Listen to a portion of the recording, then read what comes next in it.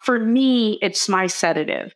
It's what makes me feel of service to do this type of work that really begins to actualize this rhetoric of social change. It's saying that these concepts of equity, equality, liberty, justice, everything that I believe we personify in democracy becomes a moral obligation and a social contract. And that we are all, yourself and me, collective stewards in this process. And what is the work that's necessary? It's not compartmentalized or siloed. It is really creating a mixture because everyone has to play a role in really standing up for these value systems that, again, we hold as truths. And if we don't believe in them anymore, to me, that is no different than an airplane going into two towers in lower Manhattan. It's the same threat to our democracy. This is Design Influence. I'm Isabel Swiderski. In the preface of their influential book, How to Kill a City, P. Moskowitz quotes Alicia Boyd, a Brooklyn resident and community steward. People are just tired. They've fought and they've sometimes won, but they're tired. Developers don't get tired. Money doesn't get tired. Alicia is describing the endless battle against rezoning and the highest and best use of land that are often precursors to what is now commonly described as gentrification. The term gentrification was coined in 1964 by British sociologist Ruth Glass after she observed the transformation of London's Islington when middle-income families moved in and began renovating the shabby, modest mews and cottages in what was once deemed a blighted neighborhood. One key feature of gentrification in Glass's view is displacement. Once the process of gentrification starts in a district, she explains, it goes on rapidly until all or most of the original working class occupants are displaced, and the whole social character of the district is changed. This notion of social character is one that's worth exploring because gentrification, unlike urban renewal, is often initially triggered by an influx of largely middle-class white inhabitants as opposed to government initiatives or community master plans. It is this seemingly organic process that has perpetuated the myth that gentrification is somehow natural and therefore inevitable. A few months ago, I had the opportunity to attend a housing justice conference at the Barnhart Center for Research on Women at Columbia University. There, April De Simone, a transdisciplinary practitioner working at the intersection of architecture, planning, and systems thinking, led a workshop exploring the historical and contemporary impacts of unjust policies and practices, redlining, and urban renewal. Urban dwellers will repeat to anyone who will hear it that renewal and constant change are hallmarks of any city, particularly New York City. But aside from the obvious economic and social ramifications of the displacement associated with gentrification and evictions due to the loss of affordability, there are also broader societal impacts which affect people's ability to nurture the social ties and contracts foundational to the survival of democracy. I asked April about her newest immersive experience, the practice of a democracy, We Hold These Truths, which launched in the summer of 2022 on the High Line in New York City. I also asked her about her collaborative experiences surfacing, reframing, and dismantling intentionally designed systems of inequity, and how, through this reimagining, we might somehow find a new path to democracy. It's simple when you think of it logically of if we do this and this and this, what will it yield? And then we see that the complexity is that no one wants to do this, and this. That's the simplest things that would yield the highest result. I wish there was this one person that sees the value of this, or two people that have lots of money and then just write the check and let us incubate and then give the proof of concept of what we can do. But it's always this control in these spaces around money on what their vision is, right? And that goes way back to millennia of who was commissioned to even do things for the Medici family and who then gets to control the narrative of what gets produced. And I think that that's what we're trying to disrupt, is that It's not a linear narrative. It's, if we get investments from everyone, then we can have a more robust reflection of who's at the table, what the different needs are, and sort of the different authorship around, again, these sociospatial complexities and how to address them. What brings you to this work that you're doing right now? What impels you? The story begins literally, I think, in my mom's womb, if we want to make that argument. And as I shared during the presentation, it's this keen awareness very early on. We underplay what kids internalize or view as they navigate the spaces we create. But growing up in the Bronx, while there was so much resiliency and community fabric, it's sort of an oxymoron, or there was this dichotomy that existed that, you're seeing this infrastructure around you. And it is like, what you eventually learn, the aftermath of a place like that got bombed by World War II, artillery. And you're like, wait, I never understood. Literally, I remember having that consciousness of why is it that my neighborhood looks like this, where these experiences are like that. And again, we had a lot of love and resiliency, but that there were these bigger forces that were codified to me or personified through like the Justice League. So you had it's Wonder Woman, Batman. So, you had that storyline that they represented democracy. And there were those facets of, with Wonder Woman's costume or Superman's colors, that there was this component of going out and doing good in the world. And you would say, well, where's that force? Where's the Justice League showing up here? Because something is just not right. And there was you felt a lot of pain in space, like watching trauma from people and then internalizing what this trauma was.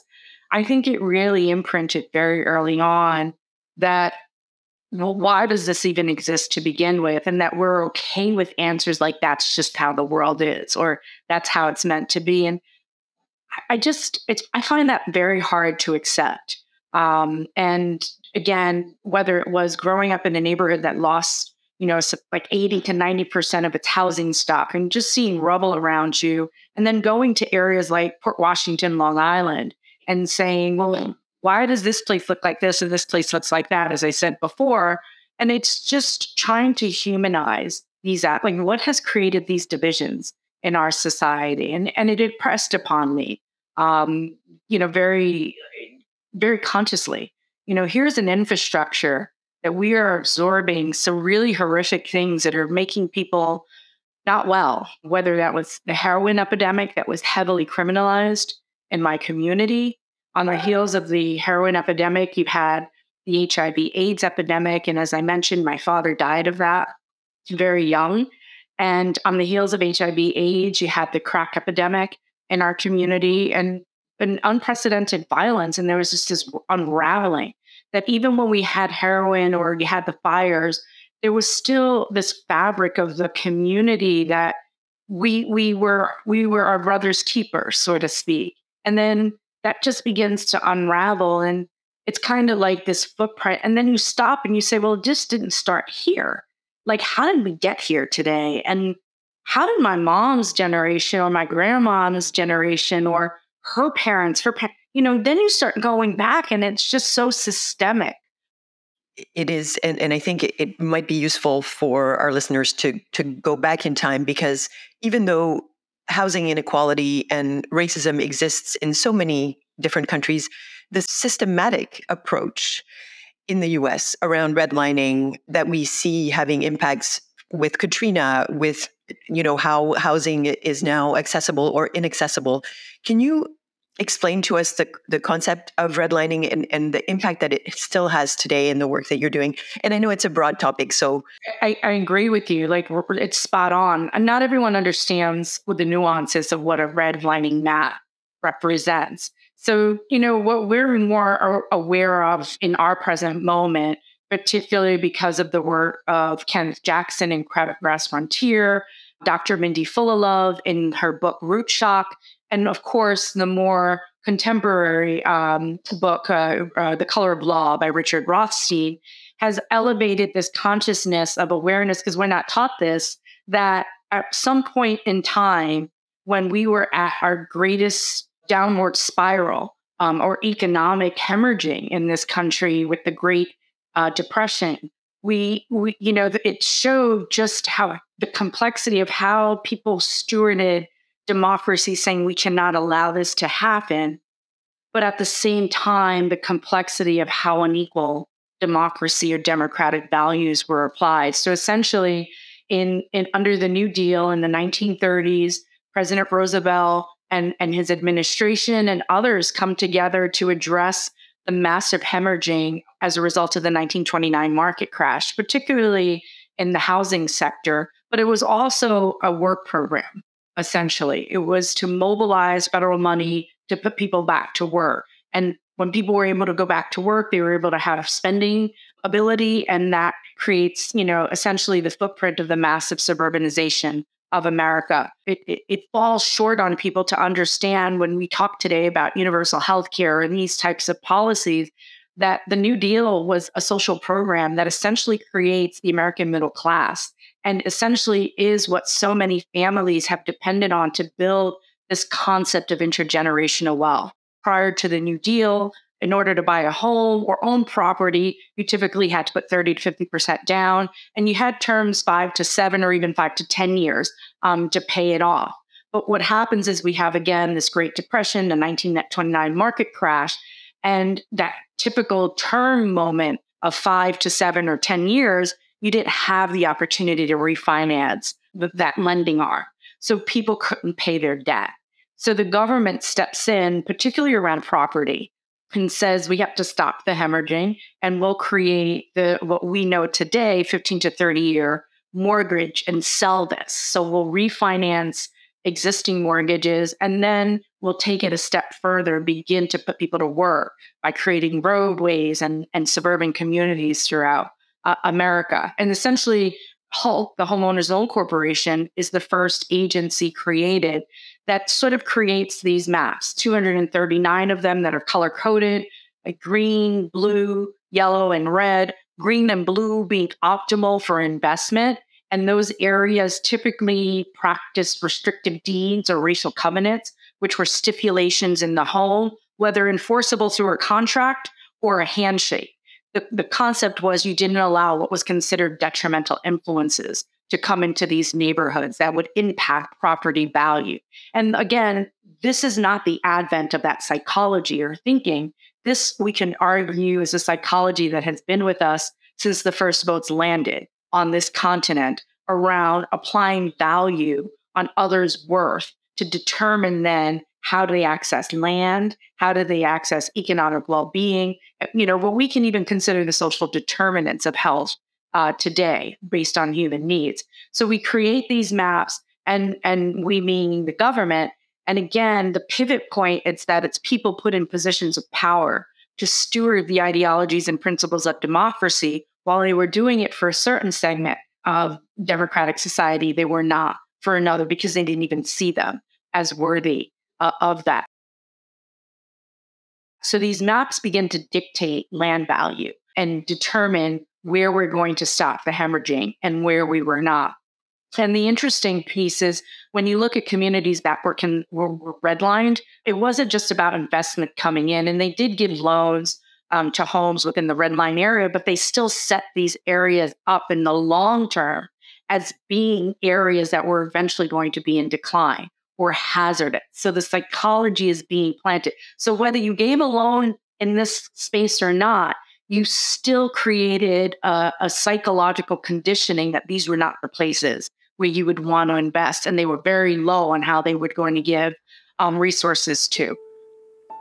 When you look at these areas, when these determinations were made, some, of course, needed more investment than just going out and building the suburbs, but others were actually intact ecologies that had vibrant ecosystems, business corridors. Despite what was going on, there was still a neighborhood fabric, and that the labeling of these areas of course, aided and abetted in their eventual decline, and then sort of concentrating, the criminalization of poverty and people into these areas, then to create this narrative of hierarchy, of human hierarchy. This area is for the supreme human being, and then this area is for the subcategory of human beings.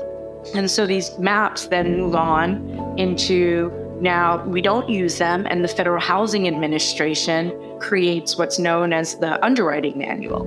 And in the underwriting manual, they have many stipulations around about neighborhood composition, about deed restrictions, about zoning. So it's a further enforcement that now eliminates even maps. It's just a blanket language applied to everywhere investment's going to come into. And again, it wasn't just home ownership.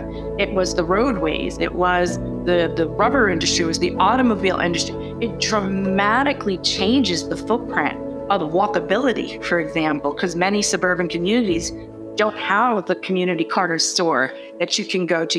You literally have to drive to the supermarkets, and in my argument, become the biggest polluters of an existential environmental crisis, because you have to drive everywhere. You can't walk in your neighborhood anymore to go get your goods and needs from your local market.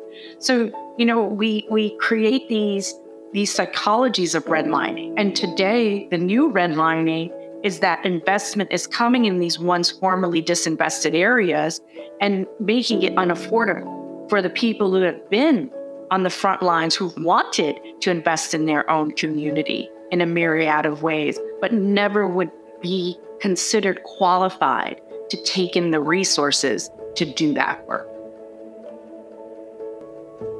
Let's stay with the example of the Bronx, with, the major Dingan Highway cutting through a vibrant community, and right in this moment, the South Bronx being insanely developed, and that, that mechanism of the rent gap being really obvious in Mott Haven.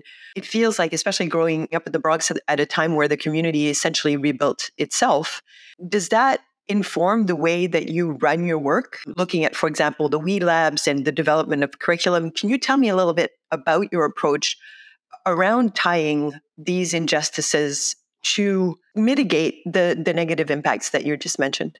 It's really important that, a lot of our work centers on three pillars. It's pedagogy, process, and practice. And what we're saying is that with pedagogy, it's how we're learning about the impact that we collectively are suffering from, that we're all experiencing a collateral consequence from, and how that pedagogy and learning differently or learning new information can inform different processes. And through those processes, how do we build different relationships, connections, or power dynamics that then can lead into a place of practice? And then that practice, we begin to vet what policies, practices, and investments do we need to heal the social fabric of our communities, to blur these lines that have been created by, in my opinion, people that really that reinforces this hierarchy of human value in our built environment. And we have to address that. So a lot of the work is, how did we get here? That which is the pedagogy. And that brings in so many different people. So we do a lot of exhibitions. One I curated was Undesign the Redline. And our new exhibition is called The Practice of Democracy. And essentially it launched on the High Line in the summer of 2022. And it's now traveling through different cities throughout the country. And we're currently in Connecticut. And the whole concept behind the practice of democracy, as far as a pedagogical lens, is saying, how do we spatialize democratic values? So through that, we begin to congregate so many different stakeholders from varying backgrounds and experiences, and that ability to bring people together that typically don't come together really leads to these relationship buildings and connections, because without that, we'll never shift a power dynamic. If you can't see me or understand how we're both suffering from decisions that have been made and continue to be made that keep it at an us versus them, then we are not going to have the necessary connection to each other or empathy to understand what each other is aware of and not aware of. So in grounding that work, then that is a touch point that goes into, well, what are projects on a local level that we can look at? And what's the process of really vetting to ensure that what we're like workshopping or labbing now isn't going to create a collateral consequence in the future? So things that we're working on is master planning democracy. So it's looking at master planning, but through a lens of democracy, but with actual outcomes that are changing the systems within place. It's not saying, okay, master planning democracy means let's put in 10,000 units of housing. It can be 10,000 of units of housing, but it's saying, how does that housing operate within an ecosystem of home? So that when that person steps out of that unit, that individual, and now they're on a neighborhood scale, what's their lived experience? Are they still experiencing educational and inequality? Are they still experiencing food injustice with the types of access to food that they're getting? Like, what is their lived experience and quality of life contingent upon a certain action? And the concept is to really create an ecosystem of cross-pollinating variables that begin to feed into one another, and that someone who may not be in that immediate neighborhood feels a stewardship responsibility, again, that I'm my brother's keeper, in this concept of how democracy should be practiced spatially in the different communities. And then it's, what do we get to push forward through policies, practices, and investments? So for example, we're starting what's called VESI. It's a derivative of vicinity to mean neighborhood. And what we're looking at is, how do we look at financial instruments like a REIT or a real estate investment trust or a neighborhood equity fund? And why does that become important? It's so foundational to get the key to come in to a block and say, how do we work block by block to make sure that what we're talking about is in real time and not a white paper or some theory? With Bessie, it's understanding land acquisition, and that there's different forms of land acquisition, and that once you have it, then you could do something different. What's the travesty about the Bronx is that all that development that's occurring there has created massive speculation and commodification and wealth, not for then that's evenly distributed, or so we may have a coffee shop, but who owns that coffee shop? How is that coffee shop operating in this greater ecology? And how is it changing these familiar narratives of inequity in the built environment? Lots of people are migrating down from the Bronx or northern cities into places like Trenton, New Jersey, because of the affordability aspect, right? Trenton has close to 3,000 vacancies. It's the Bronx of my era. And now here's a canvas that we really could create using LBJ and JFK's language of a model city, where if you have the right investment to come in, how does equity increase or the future value of that equity get captured in a community equity fund versus it being extracted to just investors looking at the next piece of land to speculate or commodify, which is, again, something that predates the New Deal policies. That's something that Kenneth Jackson talks about in Crabgrass Frontiers, is just how who gets to invest. And then that investment gets to control the spatial narrative for decades and generations to come. So we're hoping to really disrupt that in how we do land acquisition, how we do finance. We still have a challenge today, again, and it really conjures up the emotion of the Bronx, that when we were there, we wanted to fix our community and we had to rub two nickels together. Why is it that we still have a barrier today because of the financial tools, despite everyone talking about equity, increasing Black home ownership? How is that really being actualized? Because when you come to a place like Trenton, for example, beautiful community in so many ways, but the narrative is all the negatives, like the Bronx was in the 70s, 80s, and even 90s, right?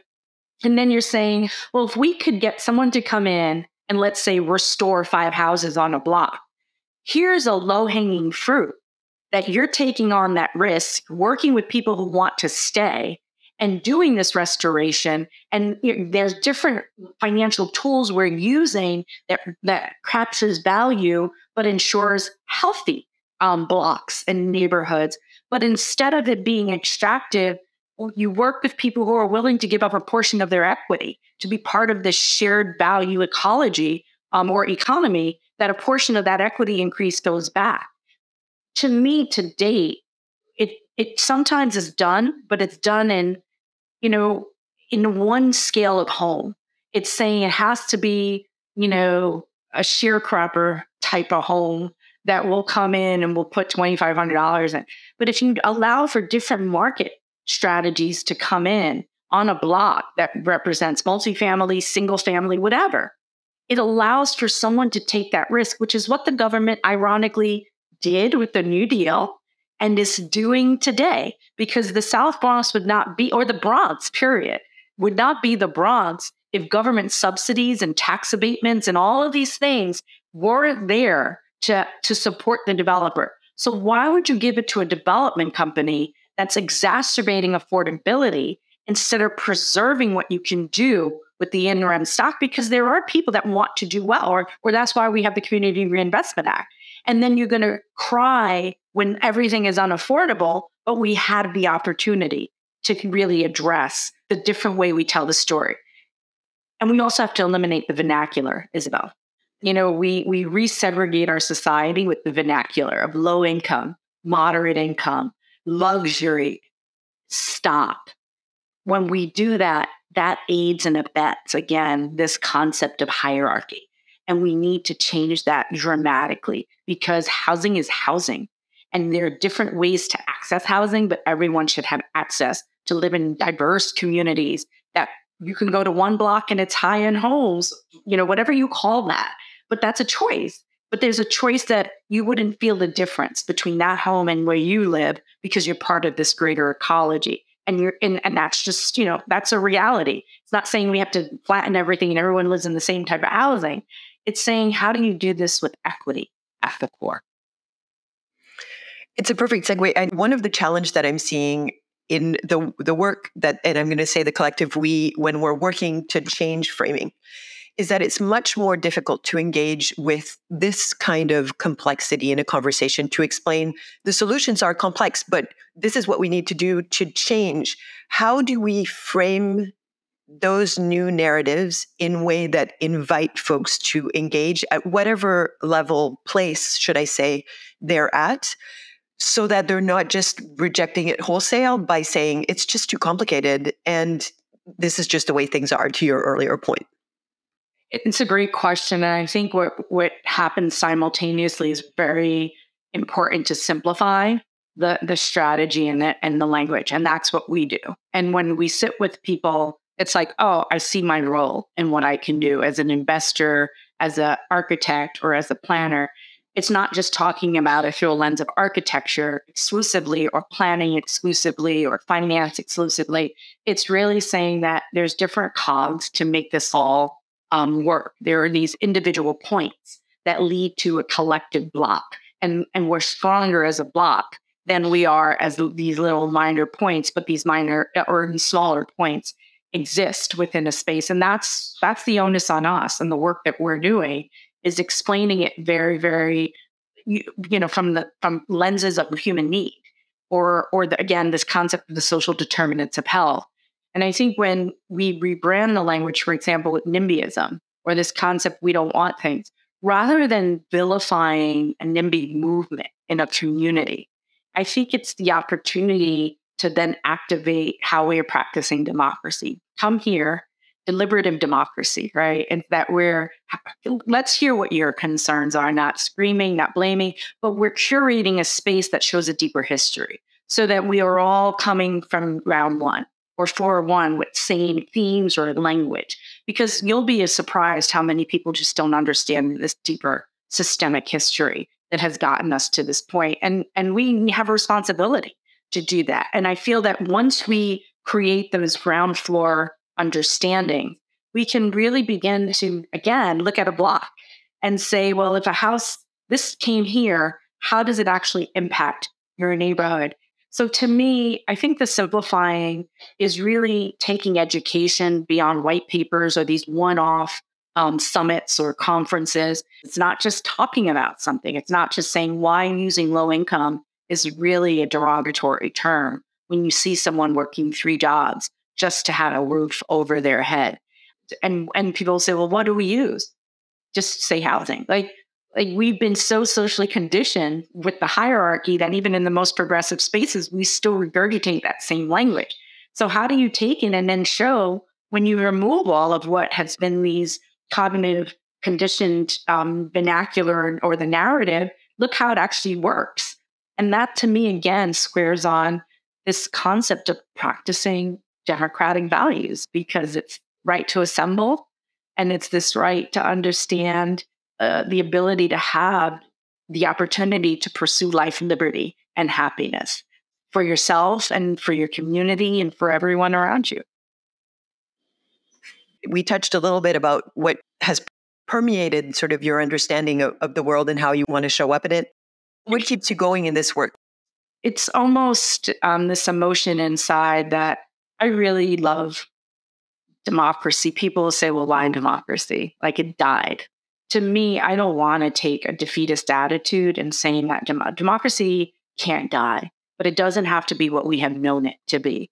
And there's an excitement to re-envision what America, when we hear the greatest generation, or we hear Frederick Douglass, or the belief of Martin Luther King and Malcolm X, what they were talking about is this ideal vision of equity. And that's what keeps me going, is that if we all throw our hands up and say it's dead, or it's just too hard, or I don't want to, look at where we are at because of that attitude and what has happened. And if we really believe that these value systems, because we have consternation when they're not met, when we see an injustice, when we see inequity, there is like, that's not right. Well, how do we point it out and say and work? And that ability to be in that petri dish to, explore or experiment with democracy is something that really keeps me going, because I know that if we can do things, the rage I had from growing up and seeing what happened to my friends and my family in the communities that were neglected, but what still continues to happen in the communities, and the suffering and the violence. I feel that I can't throw my hands up. That is not being a proper steward of democracy or democratic values. And I really have hope in what we can envision, because when you start sitting down and you can share that language, it's like, look at what we can actually do together. And there's different ways to get to this end goal of equity. So it's definitely this hope of democracy, but coming across people like you and others that really begin to pour each other's cup and be that bread for the journey, to say, what do we need to do to come together? And more people believe in wanting to heal and spatialize equity and justice truthfully and authentically than not. And if we can create that cohesion with us and then invite others in, again, it's that hope of what can actually be moving forward.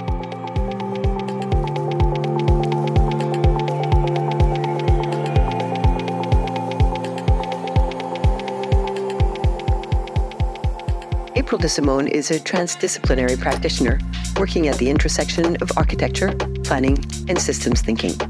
She collaborates with different communities across the U.S.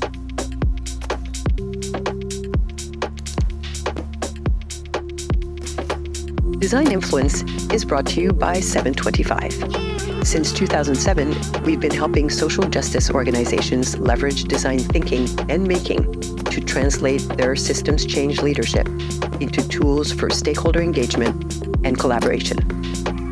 Book a discovery call at 725.com or get in touch at studio@725.com.